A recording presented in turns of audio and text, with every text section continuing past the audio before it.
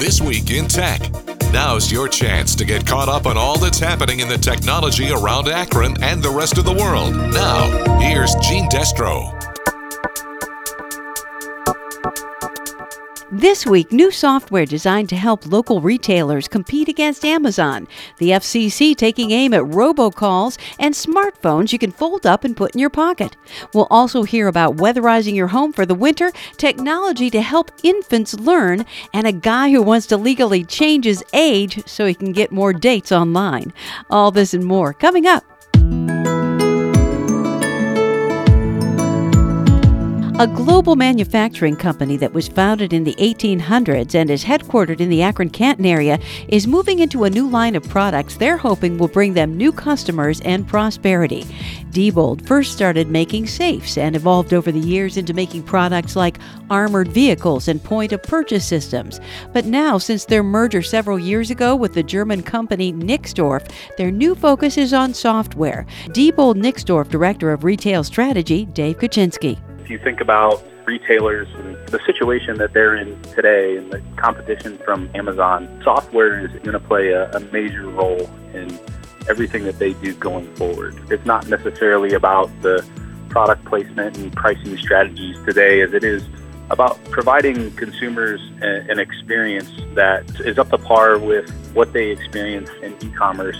What is it that you're doing with software that is enabling you to move into this new space? Just recently, we were at a trade show in Las Vegas called Money 2020, and we announced two partnerships there, one with Google and one with MasterCard. The Google partnership is really about us supporting efforts to enhance and enable shopping experiences at every touch point across the customer journey. So if you think about the customer journey today in retail and the way it works, it starts at home in doing research and looking things up online on Facebook, through Google. And then based on that, our partnership with Google enables us to use our Dynamic Engage suite to utilize Google's local feed partnership program. And what it does is it enables us to provide those local retailers with information about local inventory ads, and they're able to target market customers that are in the market for a given product.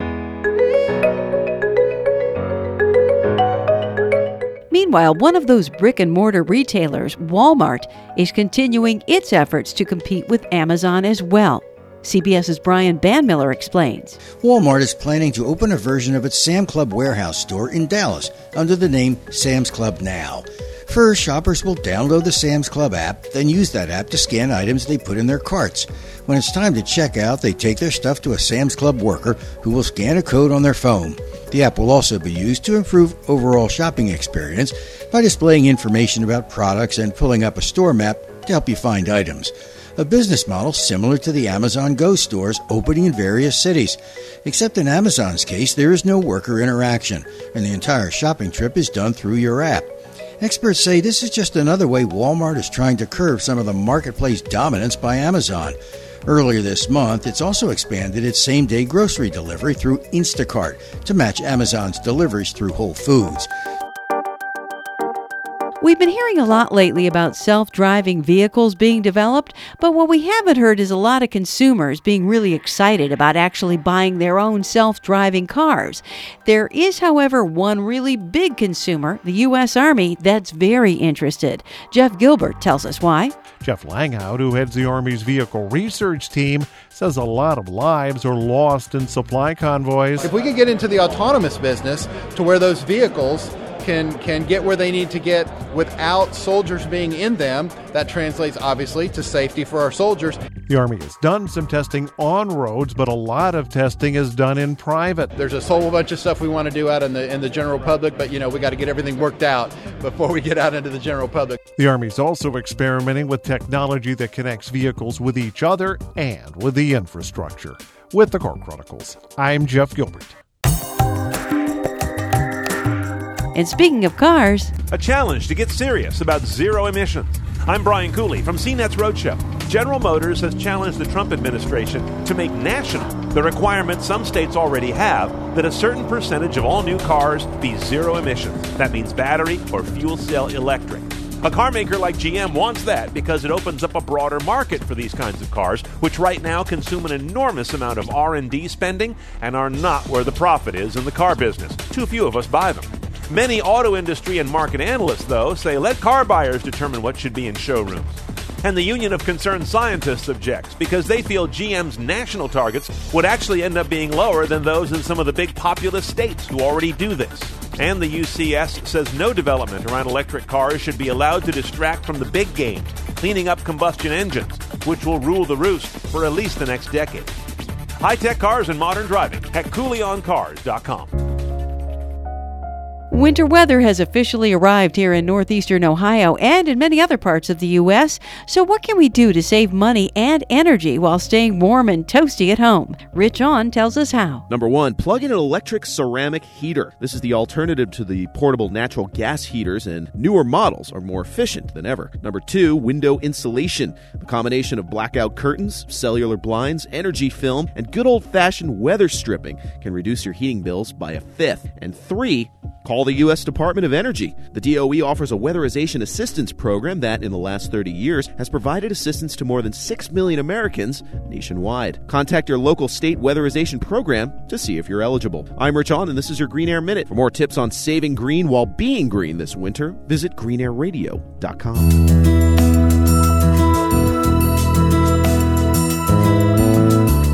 The FCC is finally stepping up to help consumers by taking action against all those annoying robocalls that pretty much everybody gets day and night. CNET's Ian Scherr reports. The chairman of the FCC is actually reaching out to the heads of AT&T, Comcast, Verizon, T-Mobile, Sprint, Google, all of the usual suspects. And he is saying that he expects that they're going to have new technology in place next year to help combat this. And this new technology, which is basically, think of it as kind of an authentication system, right? It makes sure that the person calling is actually calling legitimately from the right number, that would cut down on these things. You know, a lot of the hackers out there and the people who use robocalls are doing it through software that basically pretends to be another phone number. And they're able to pretend that they're a local number inside your zip code or inside of your area code, and that's what you're more likely to pick up, usually somewhere else on the other side of the world. And now from the calls you're getting on your smartphone to the size and shape of the phone itself, there's something brand new on the horizon. Jim Taylor has the story. It could be what the smartphone industry's been looking for to revive a market mired in an innovation lull and a sales slump. Introduction of phones featuring flexible screens that can be folded in half without breaking. It could make the devices more versatile for work and pleasure by increasing screen space without making phones too big. Samsung already providing a glimpse of a foldable screen device it's going to release next year. Jim Taylor, CBS News. There's also something new when it comes to helping kids learn.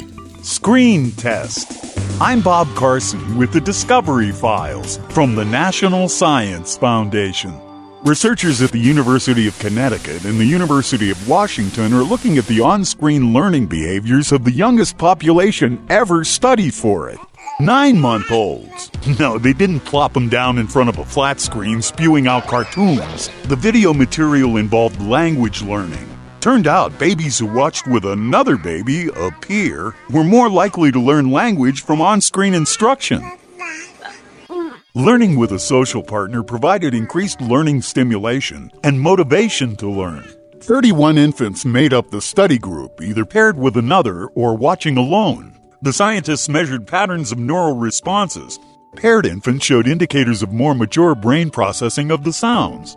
And the more often new, unfamiliar partners were paired with the infants, the better the baby's results. Previous studies have shown children learn language better from live humans than from screens. And it may not be the screen that's the issue, but the lack of interactivity. The new findings highlight the importance of social interaction for children's learning, especially for screen media, a strong indication that when it comes to screen learning in infants, 2 is better than 1. Finally, last week, we had a story about catfishers who scam people, mainly women, on the internet by pretending to be somebody they aren't on dating sites. All this, of course, in order to con them out of money. Well, this week, we have a story about a guy who also wants to scam women on dating sites, but he wants to do it legally in a completely bizarre but certainly novel way. Deborah Rodriguez has the details. If you can change your name and gender legally, Emil Ratelband believes you should be able to change your age, too. The 69-year-old Dutchman is suing his local government in the Netherlands to legally become 49. His ultimate goal? To get more dates on Tinder. Ratelband tells the BBC he's not getting many on the dating site as it is. He says being 69 also makes it more difficult to get a mortgage. And being younger would offer him inspiration and hope, he says. A ruling on his request is expected in about a month. Deborah Rodriguez, CBS News. And that's it for now. See you next week. That was This Week in Tech with Gene Destro. Tune in next week for more tech news and find more online at wakr.net.